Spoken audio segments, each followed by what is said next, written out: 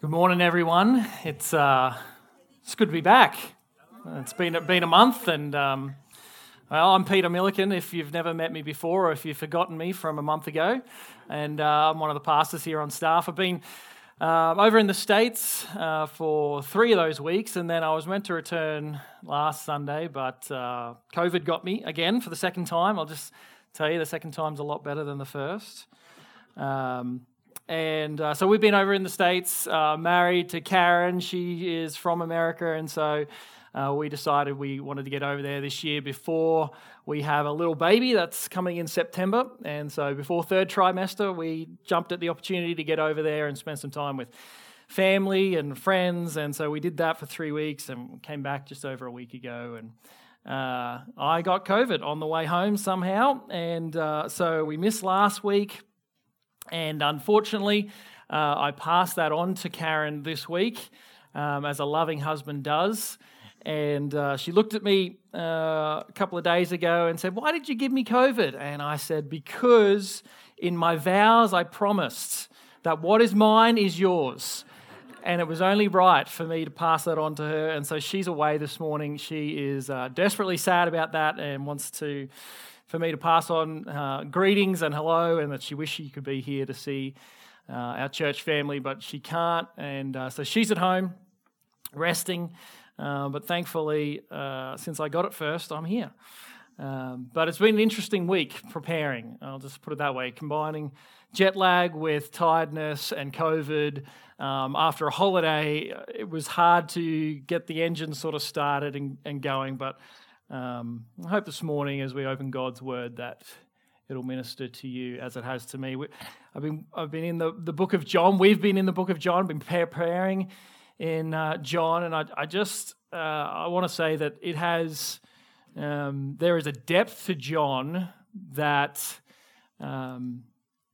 it takes time to really soak in and understand. And I've been blessed this week just preparing, and so I pray as we go through it, you'll be blessed as well. John is one of those books that it was the last gospel written, and so it's written quite a bit after Matthew, Mark, and Luke, and you've got John, this apostle who walked with Jesus, and he's had years of thinking about his time with Christ and his experiences with Christ and understanding more about the gospel and who Jesus is, and he writes this gospel, and it's a completely different point of view from Matthew, Mark, and Luke. It's not that it's not true. It's another angle of the gospel that we don't get in Matthew, Mark, and Luke, and so it's got depth. It is weighty. And so we're going to spend some time in there this morning, and I think it's just going to be a blessing. So before we jump in, I want to tell you a little bit about myself and what I was like growing up. I loved playing sport. That was the thing that I lived for. That's the thing that I wanted to do. I played pretty much every sport that was available to me as a kid. I played soccer, I played tennis, I played cricket, I played rugby union. I was a runner. I went to state for 800 meters. I did long jump, I did high jump, I did cross country. I even tried jiu-jitsu.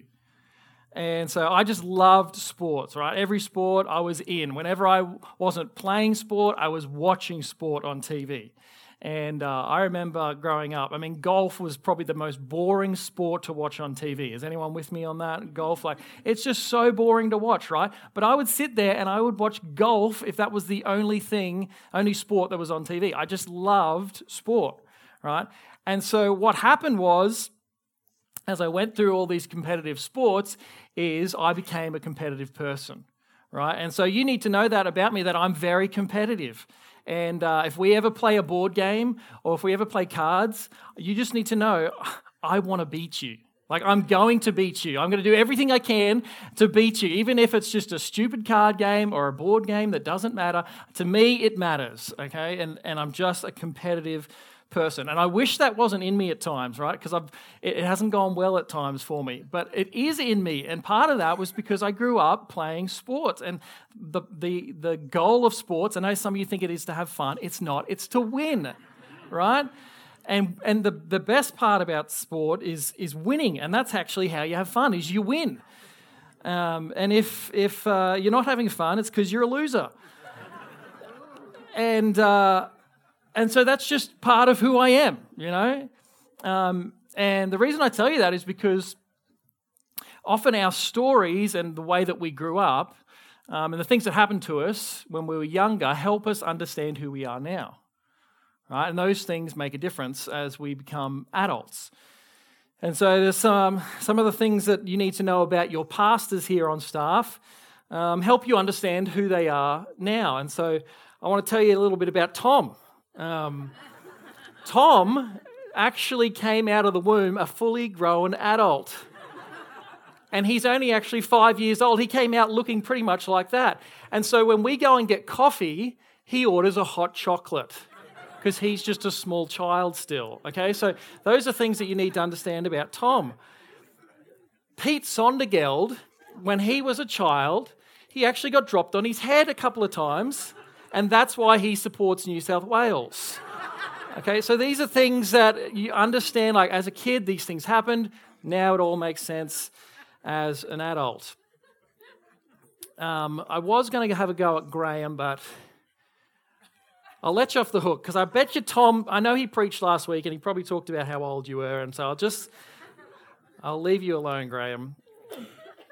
But this is just how it works. We understand more about who we are now if we can understand more about what happened when we were kids, when we were teenagers, when we were young adult. It impacts and helps us understand who we are now.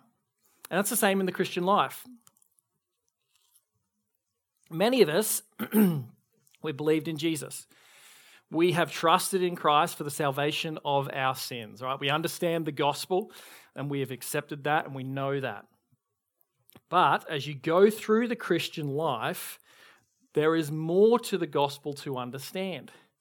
It's like there is a depth and a layer that as you grow in your Christian walk, you understand more of the gospel and it helps you understand more of the life that you now live and the life that we are called to live as Christians. Because once you understand it, you can then begin to live it out. And when we first hear the gospel, generally we have a very basic understanding of the gospel. And it's right, and it's true, and it's good. And it goes something like, you're a sinner, God sent Jesus, and he died on a cross for the salvation of your sins. And if you believe in him, he'll forgive you, and your sins can be forgiven, and you'll have eternal life. That's sort of the basic understanding of the gospel. And you heard something like that at some stage in your life or along those lines, and you believed it and accepted it, right? But the gospel also has a lot more to it than that. And there's a depth to it that as you grow in your Christian life, the more you can understand it, the more you understand about who you are, how you have been created, what the gospel does, and how it impacts your life. And so as we look at John, that's exactly what we're going to do. My hope today is that as you understand more of the gospel through John, that it will impact how you can live out your life for Jesus and in relationship with God.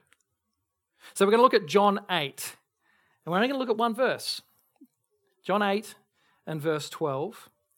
And in here, you're going to see two things. You're going to see a statement, and you're going to see a promise. So if you've got your Bibles, open up to chapter 8 of the Gospel of John. And verse 12. And this is what it says. And again, Jesus spoke to them, saying, I am the light of the world.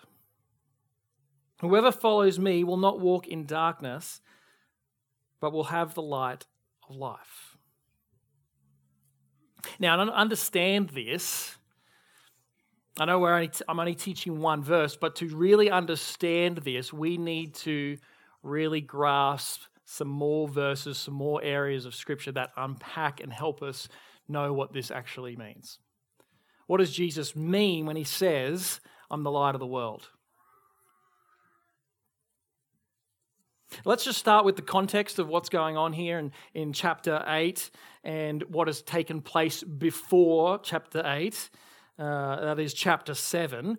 And in this section, it is Tom preached about the woman caught in adultery, okay, so that was the first part of chapter 8. Back in chapter 7, Jesus has stood in front of the people at the Feast of Tabernacles, and he said, if anyone thirsts, come to me, and I will give you something to drink. And what you need to know is that this section has a little interlude with the woman caught in adultery, and Tom talked a little bit about what that section, how that section came to be. And then we jump straight back into kind of where we left off in chapter 7. And so we're still in the Feast of the Tabernacles. And that feast was a really important feast for the people of Israel. And it took place to remember the wandering that happened while they were in the desert. After they had been rescued from Egypt, they wandered the desert for 40 years, and God took care of them, and he provided for them. And as they were wandering, one of the ways that he did this was he gave them a pillar of cloud by day and a pillar of fire by night, and they would follow it around the desert. And they knew if they followed the cloud and the fire, that was where they were supposed to go. And so this is in Exodus 21, where we read about this and how God guided them. So if you just want to flip over there, it's the second book in the Old Testament, Exodus 13, 21.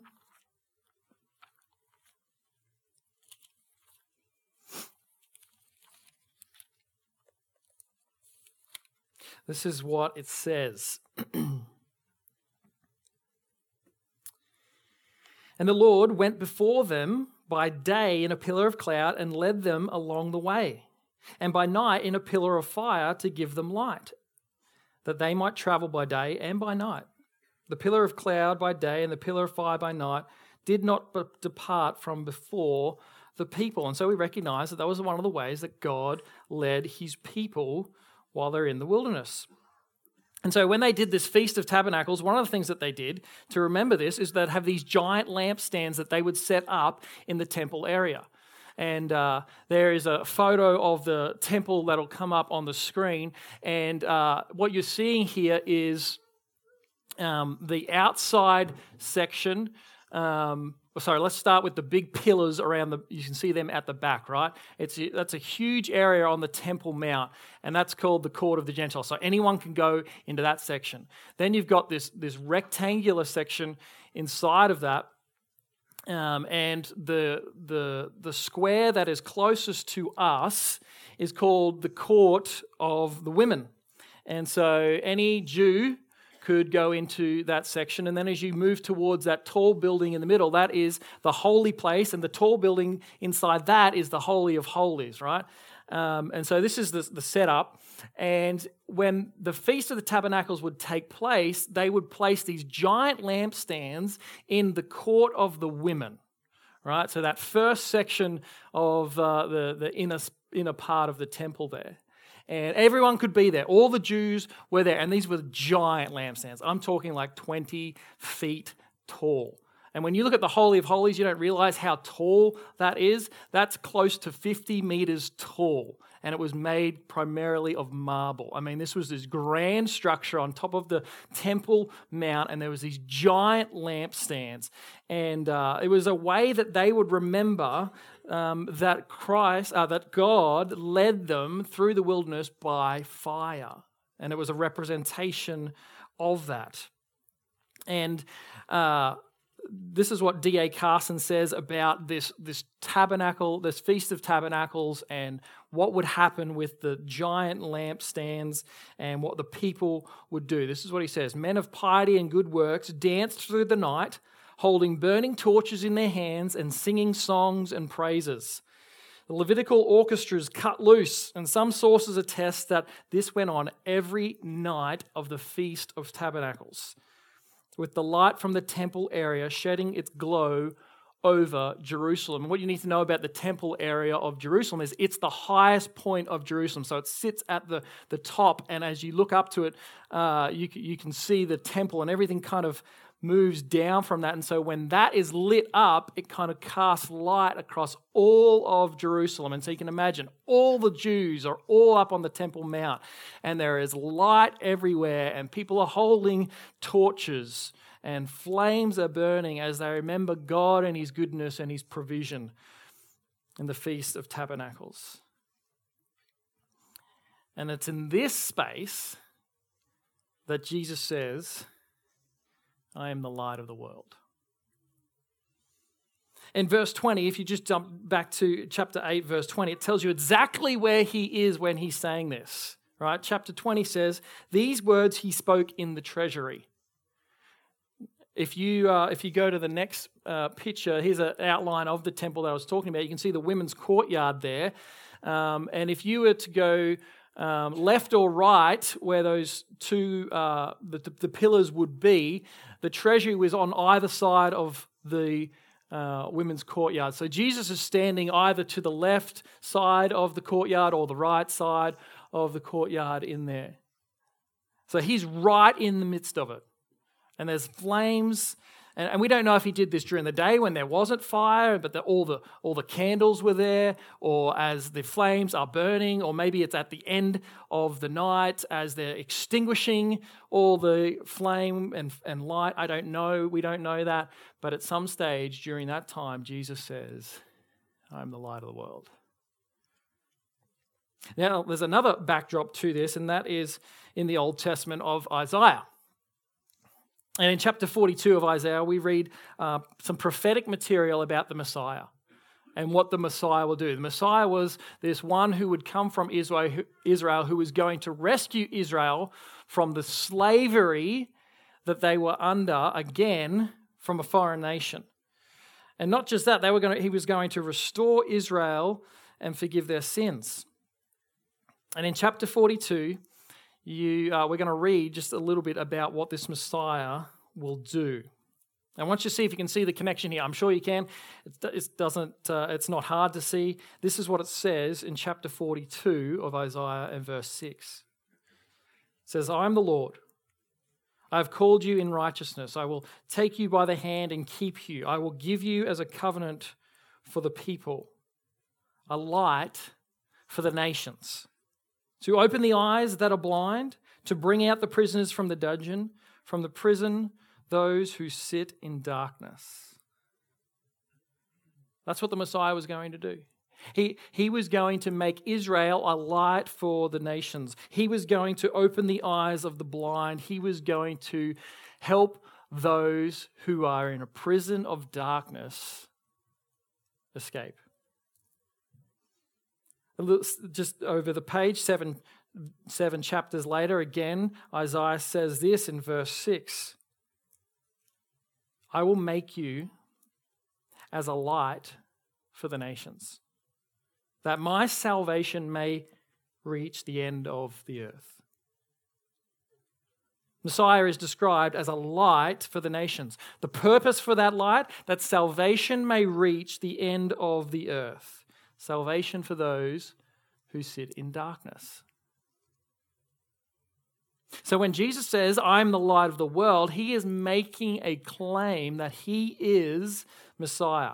The Messiah that Isaiah prophesied, that Israel had been waiting for. And the Jews listening, right? Remember, this is packed with Jews. The Jews that were there who would listen to this, they knew exactly what Jesus was claiming. It's this perfect scene of the temple court and the Feast of Tabernacles and the candles and the torches and all the Jews and celebrating God's presence and provision.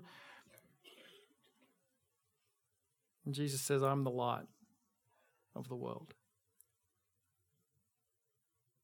So that's the statement that Jesus makes. Then he makes a promise. Whoever follows me, this is back in chapter 8:12 again, whoever follows me will not walk in darkness, but will have the light of life. Let's just take the first half of that promise. It's interesting here that Jesus says follows. Whoever follows me. See, because if you know anything about John, and as we've been working through it, the key word that gets used over and over is the word believe. The purpose statement of the book is found in chapter 20, verse 31, where it says, but these things, this is why John writes the book, but these things are written so that you may believe that Jesus is the Christ, the Son of God, and that by believing you may have life in his name. And yet John doesn't use the word believe here. He uses follow. What you need to know about the word believe in the book of John is that it is always found as a verb and never a noun. See, to John, believing is not a concept, it's a trust. 94 times it shows up in the book. 94. Never as a noun, always as a verb. It's an active, ongoing trust that works its way out in your life. So why does Jesus say follow? I think it's because of the context of what's going on in front of him right there as they remember the literal flame of God and their time in the wilderness. And you can read this if you want to jot this down, if you've taken notes or anything, of Numbers 9:15. Basically what that says is, where the cloud went, the people followed. And where the fire went, the people followed. And if the cloud stopped, they stopped. And it was a very active, ongoing, relational commitment. They literally followed the cloud and the fire everywhere around in the desert. Where God went, they followed. Where God stopped, they stopped. See, we've come to this understanding that believing is merely an intellectual activity. That as long as you think that is true, then you believe. That's not what John has in mind when he says believe. Believing has legs. It works its way out in your life. So when Jesus says follow, it's actually synonymous with believe in the book of John. The word for follow in the Greek, it's akalutheo. It means to be with or go after. And there's uses of this in contemporary Greek writings that are written at the same time as the New Testament. And it's frequently used with the activity of soldiers and of slaves. It's used of the stars in the heavens as they make their daily appearance. See, following may just be the most helpful way for us to better understand what it means to believe. And Jesus promises that whoever follows me will not walk in darkness. Now, that's not even a strong enough translation for what we have in the Greek. He uses the double negative in the Greek. Now, a double negative in English would actually turn it into a positive, right? But that's not how it works in Greek. In Greek, if you want to strongly deny something that will ever happen, you use two negatives. It's like doubling down on something. And so we often translate these double negatives in our English as never to try and get that sense of the word across. And so when Jesus says you will not walk in darkness, it really should be you'll never walk in darkness. The next question is, what is the darkness? This again takes a little bit of unpacking, but stick with me. And what I want to start with is what it isn't. And this is often what we assume it to be, but it's actually not. And it's really important that we understand what it isn't. And what it isn't is it's not just sin on its own. Often we just think darkness means sin. That is not what it is. It's way bigger than that. And what happens is when we interpret it as just sin, we end up playing this kind of this interpretation where I do the right thing, good things happen. If I do the wrong things and I sin, God is angry with me and bad things happen. And that's not what Jesus is saying at all. Although that may be true in your life, or, sin is never going to be good for us. It's never going to work out well. Darkness is not just sin. Let me tell you what it is and then unpack how John tells us this. Darkness is the state of death of one who is separated from God due to rejecting the revelation of Jesus Christ. Let me show you how we get this. And it's important when you try to understand a concept in the Bible that you don't just necessarily look at that verse that it shows up in. One of the ways that you can understand some of the words and concepts in a book is you look at how does the author use this, not just in this verse, but in verses around it, within the book that he's writing, within any other materials that he has written. And so we know that this gospel is written by John, right? This is the Apostle John, the one that walked with Christ. And so as we look at understanding what darkness is, we need to look further than just this verse alone to truly understand how does he use this verse? What does it mean?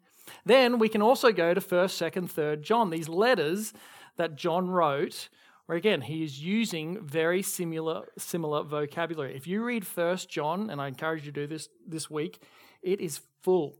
It's just jam-packed with light and darkness. Light and darkness. It's everywhere across that.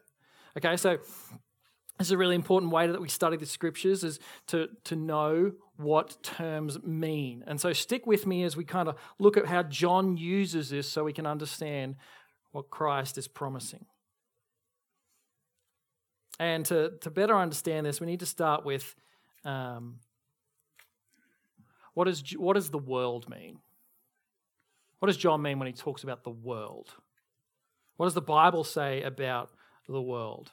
Now, when the Bible says the world, it normally means, and most often means, the first creation.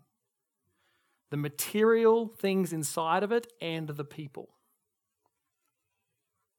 And because of man's rejection of God, the Bible describes the world a few different ways. This is what it says about it. It says the whole world lies in the power of the evil one. When we rejected God, there was a part of the world, and it became all of the world, that actually embraced the evil one and is now under the power of the evil one. 1 John 5:19. You can see the scriptures. I won't read them. The world is passing away. Satan is the prince of this world.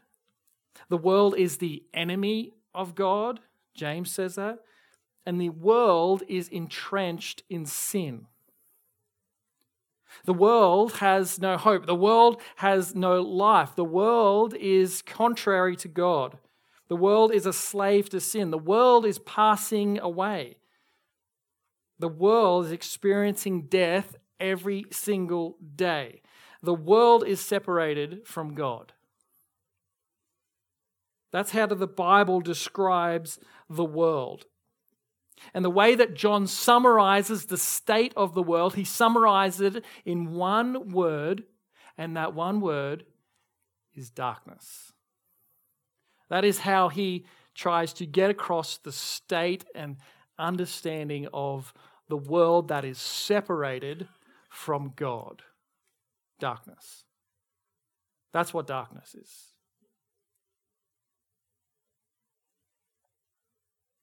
And so John understands this, and he wants you to understand that the only hope for a dying world is a new creation, a recreation. And so when you open the book of John, the first chapter, right? Let's just go to chapter 1. It says this, in the beginning. Just stop there. Is that sending any triggers off, any sort of throwbacks, right? What does that sound like? That sounds like Genesis 1:1. Right? That is a throwback to the first creation. In the beginning, God created the heavens and the earth. What's the first thing that he created? Light. And he created light into a darkness, into an earth that Genesis says, an earth that is void and dark. He creates light. And John goes on to say, in the beginning was the Word, that's Christ, that's Jesus, and the Word was with God, and the Word was God. So he's talking about this original creation. Jesus was there, Jesus was with God, Jesus is God. He was in the beginning with God. All things were made through him, and without him was not anything made that was made. So John tells you Jesus, this Word, was there in the beginning. Everything was made through him. And now he's going to turn to a new creation narrative. There is a new creation taking place in verse 4. He says of Jesus coming into the world. In him was life. And the life was the light of men. The light shines in the darkness, and the darkness has not overcome it. John's showing you there is a recreation going on here. There is a new creation. That just as in Genesis, a literal light came into dark chaos, so in the second creation, new life comes into a dark, sinful world. And Jesus is that light.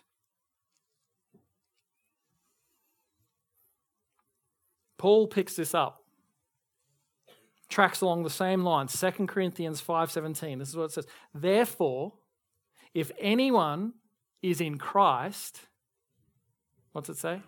He is a new creation. The old has passed away. Behold, the new has come. So what is darkness? Darkness is the state of death of one in the world who is separated from God due to the rejection of the revelation of Jesus Christ. Simply put, it is a dead person in a dead world. They may be living, they might be breathing, but they're dead. And this was the state of us. Before the gospel came along, before we believed in Jesus, the Bible describes us as dead, as part of this world that is passing away, that is dying. When I was a kid, I used to play this game with my siblings. And it didn't have a name, it was just this game that we invented. And what we used to do is after the wheelie bins had been emptied, I've got 3 siblings, 2 brothers and a sister. When the wheelie bins had been emptied, and I emphasize that they were empty, we used to get in them. One of us. We'd close the lid, and my older brothers, who were bigger and stronger, they would wheel us around the yard. And they would wheel us along the footpath and under the house. We had this tall house on stumps, so we'd go under the house and footpaths and around the lawn and all these different places. We were in a manse, so we're connected to the church property, so it was quite a large sort of block. And they would then stop at some stage, and the person who was in the wheelie bin had to try and guess where we were in the yard. As you can see, we didn't have a lot of money, and so while our friends are playing with the Super Nintendo and things like that, we're just wheeling each other around in bins. And obviously, it was dark in there. This was before we had the yellow bins and the red bins and the green bins. And so you close that lid and it was pitch black. And obviously it didn't smell very good, but as a kid, you don't care. And so we would get to these different places around the yard and then we'd try and guess. And most of the time we have no idea where we were.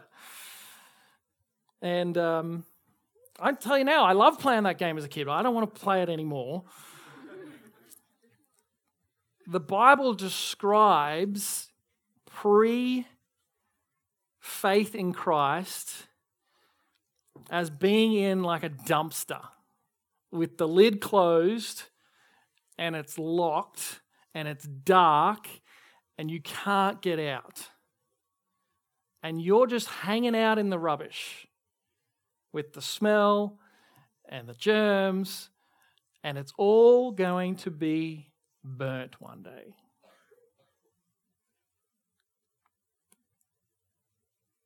And Jesus comes into the dark world with dead people, and he offers life. It gives a new understanding of John 3:16, doesn't it? Because you think, oh, the world, we just need to, get away from the world or get to this point where the world is no more. But John 3:16, for God so loved the world. There was actually a love for this creation, for us, that's motivated everything that we're reading and understanding today. So let's go back to our promise again. Whoever follows me will not walk in darkness, but will have the light of life. Instead of death, you have the light of life. The light is Jesus. We know light is a metaphor, and he's trying to explain something bigger, just like darkness is trying to explain something greater than kind of we can put into words. So is light. And what it really means is, according to John, is light is life. Life with God. He says that in verse 4, the first chapter. He says, in him was life, and the life was the light of men. Light is life. Life with God. He just defines it for us there.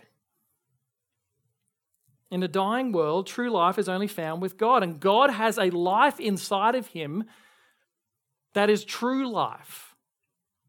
And it's only found in him.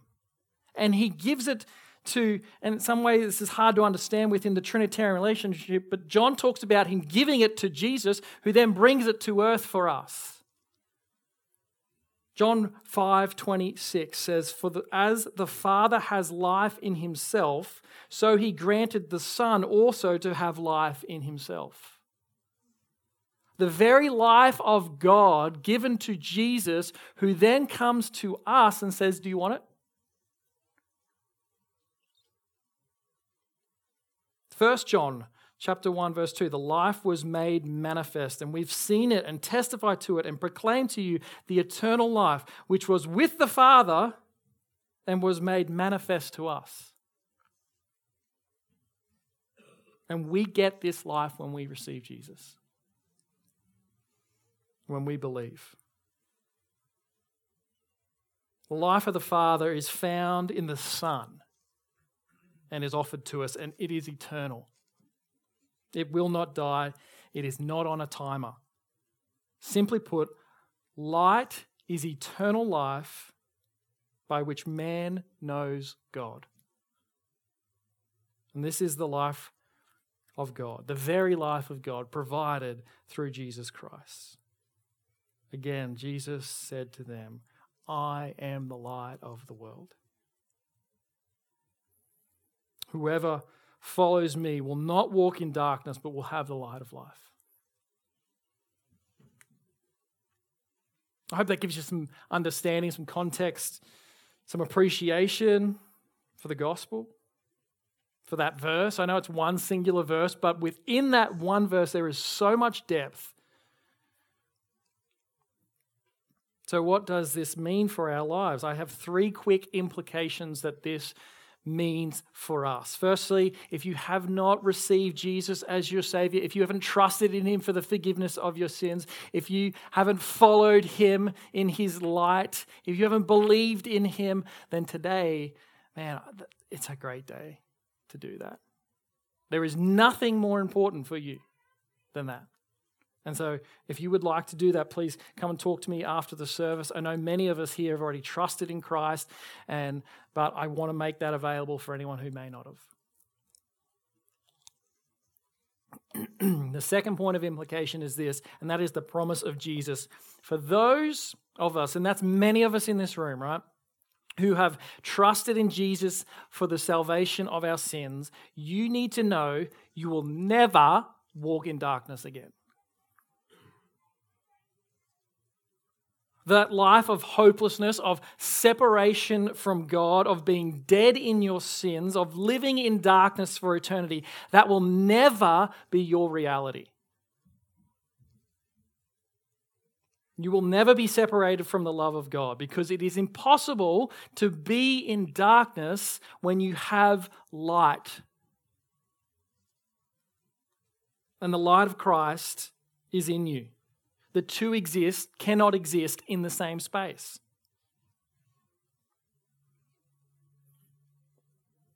But what can exist in this life, and I'm sure some of you are experiencing this now, is suffering and hardship and loneliness and pain. And they can feel pretty dark. It might be a desire for more than what you've currently got. It might feel like you're never going to get over the loss of a child and the pain that comes with that. It might feel like anxiety of not knowing all these future things that are weighing on you. It may be a sin habit, an addiction that just feels like it is never going to go away.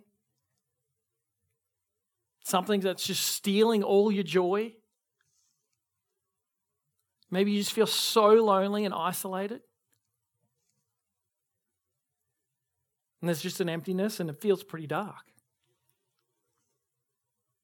I don't want to minimize that. Those things are true and they're hard. And as a church, we want to help you and do what we can to show you life with God. But those things are temporary. And I want you to know today that one day they will come to an end. And that it's not true darkness. The true darkness you will never experience if you are in Christ.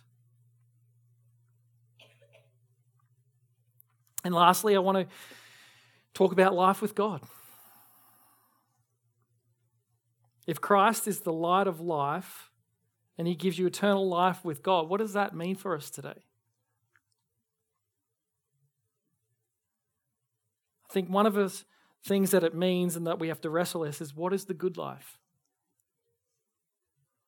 See, we all have a good life projection in our head. We all have desires for things of what it would mean to live the good life. And the problem with that, or the danger of that, is often we desire the good life and it doesn't actually include anything with God.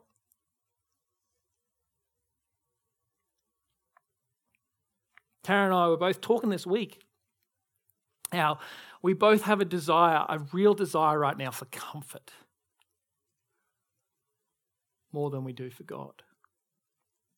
We both just admitted to each other this week, we just said, we are desiring a fully furnished house with every room fully renovated and a second car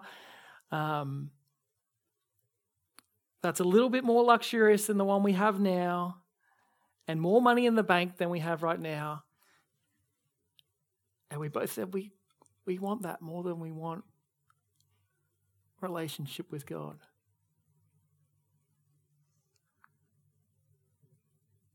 And we had to repent of that.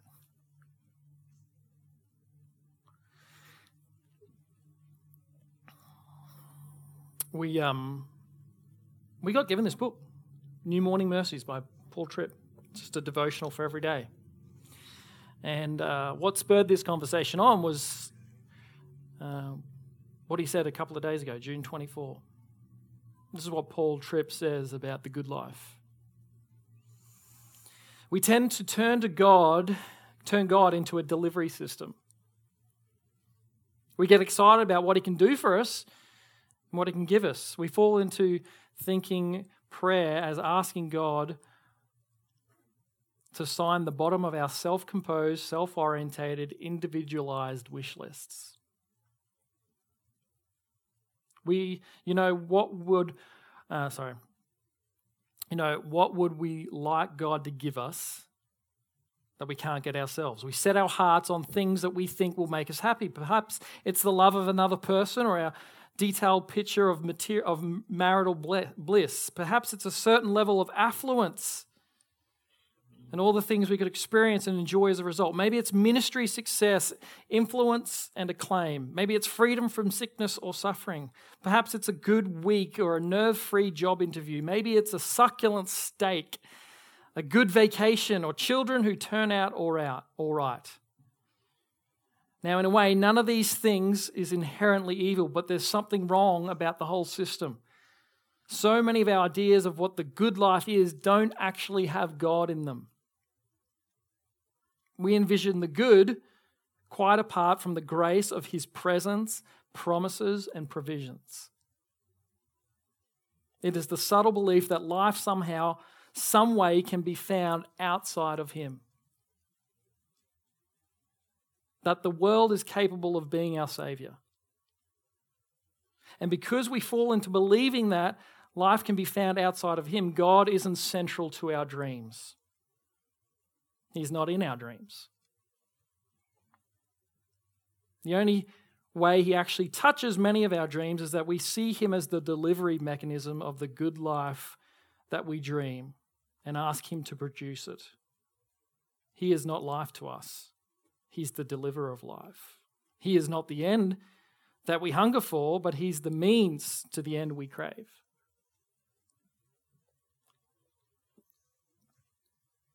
I was deeply convicted by that.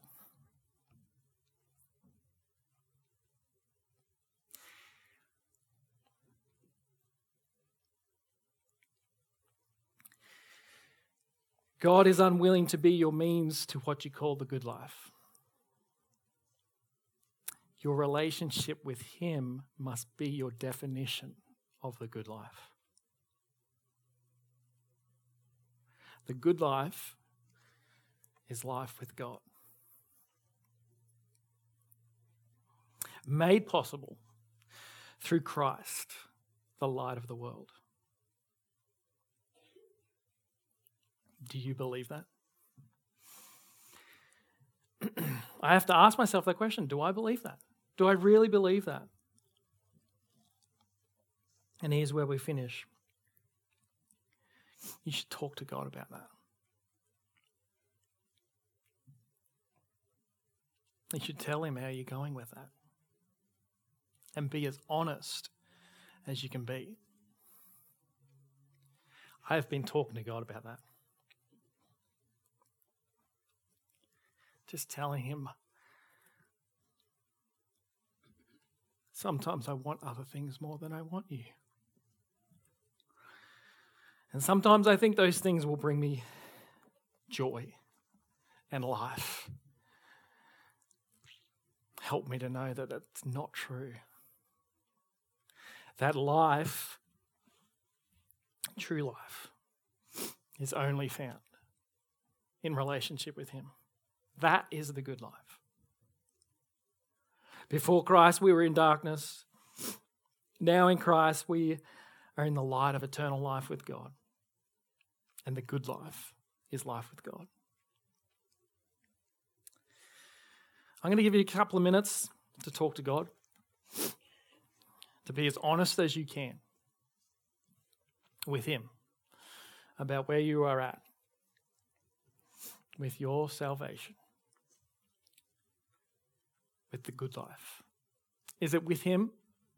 Are your dreams about Him? Or is it about the things we can get? Are you believing the lie that if you could just get this, you'd be happy, you'd be satisfied, you'd be full of joy? It's not true. There is life with God that far surpasses anything that the world can offer. In fact, it's so much better. It's like light versus darkness. Heavenly Father, I thank you so much for the gospel. I thank you that you have given us life, a life that sometimes we can't even truly comprehend. But there are times in my life where I want other things that I think are better than you, that I think will bring life. And they're not even close. And so, God, I pray you would help me to really believe that Jesus is the light of the world. I thank you for the promise that in Christ we will never walk in darkness. We will never be separated from you.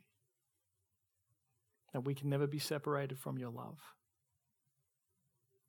God, I pray for each one of us here that you would help us to be honest about where we are at with the things that we desire and to rightly prioritize them underneath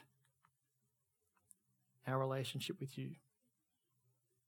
Convince us in our hearts that the good life is life with you.